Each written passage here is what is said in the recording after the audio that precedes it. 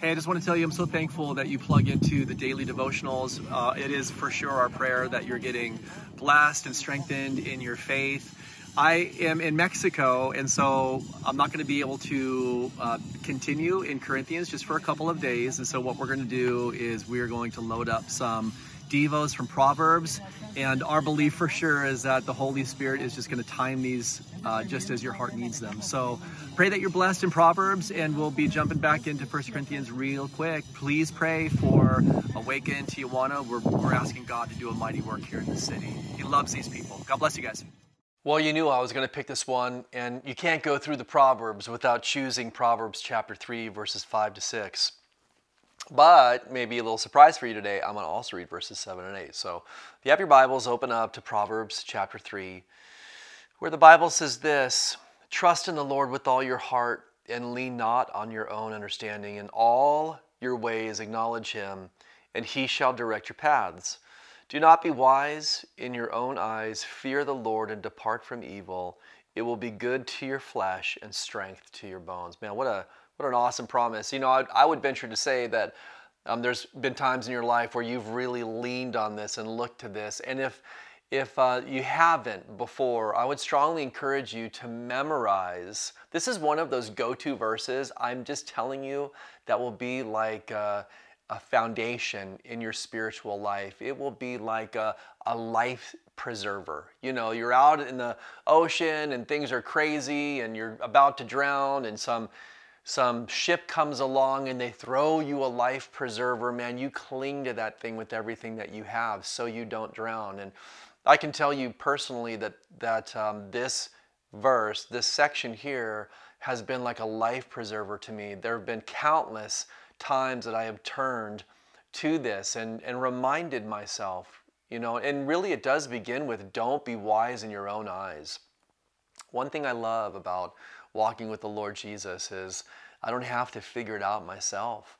You know, I don't have to come up with my own solutions. I don't have to rescue myself. I don't have to navigate my own way through challenging situations. I don't have to fix or solve the problems that I create. I can turn to God. And I think that, you know, it all begins with the willingness to do that. Too many of us, even as believers, you know, we're just still living life our own way.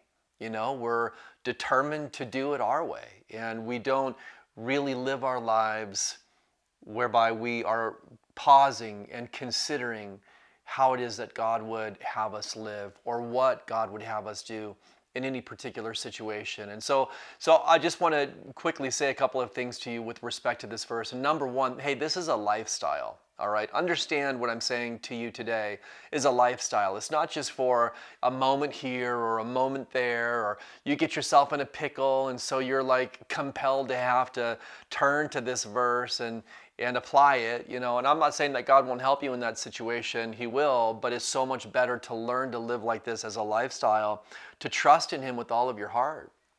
You know, we're talking about knowledge and we're talking about wisdom, but we're not robots. It's not as if, you know, there's a list of things to do and you just choose to follow the list.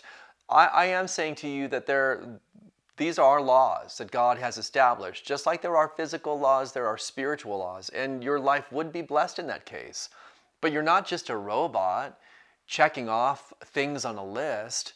No, when you are walking in a way where you know the mind of God and you're choosing to do it, you're taking information about God and you're applying it. What you're doing is you're choosing to trust him.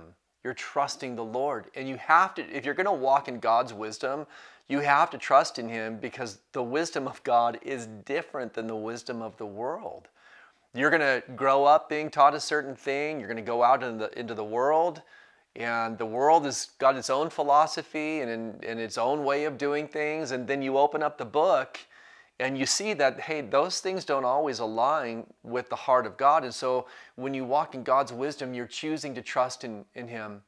In other words, God, I see how the world does it. I see how I've been raised. I see my own inclinations and proclivities. But God, what I'm choosing to do, I'm choosing to trust in you. I'm not going to lean on my own understanding.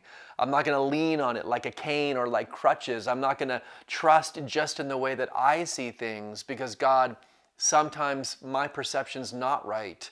Sometimes my understanding is incorrect.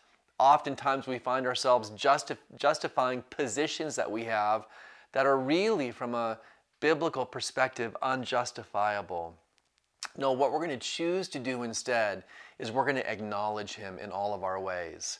Every time we turn, as we're walking straight, when we think we need to back up, what we're going to do is we're first going to pause, and we're going to allow God and his wisdom to enter into the situation. I'm not just going to be a bull in a china shop. I'm not just going to respond with my words because I feel like I'm justified, or that, I can set things right. I'm going to pause and I'm going to pray. Maybe when you were being raised, your parents said to you, hey, you need to count 10 seconds before you speak. I would say, don't just count 10 seconds. Spend those 10 seconds in prayer. I'm not saying that it has to be some diatribe to God. It can be something as simple as, God, right now I need your help. God, right now I need you to show me your wisdom. God, I need you to change my heart. I need you to help me to see things the way that you see them. And God, I need you to guide me and give me the strength to walk in your ways. Acknowledge him in all of your ways. And this is the promise. He will direct your path. Don't you want to be guided by God today? Don't you want to be directed by him today? Don't you at the end of this day want to look back and say, hey, today I did it God's way. I didn't do it my way. Not only will your life be blessed for this, not only will your friends, and if you have a family, your family, not only will they be blessed, but most importantly, the heart of the Father will be blessed. And at the end of the day, that's really all that matters. Father, help us to choose to live in a way that honors you today. We need your help, God. We're not ashamed to admit that. And so, Father, today we just invite you into every circumstance and situation. And we pray, God, not only that your will would be done, but that we would have lives aligned to your will. In Jesus' name, amen. Have a great day.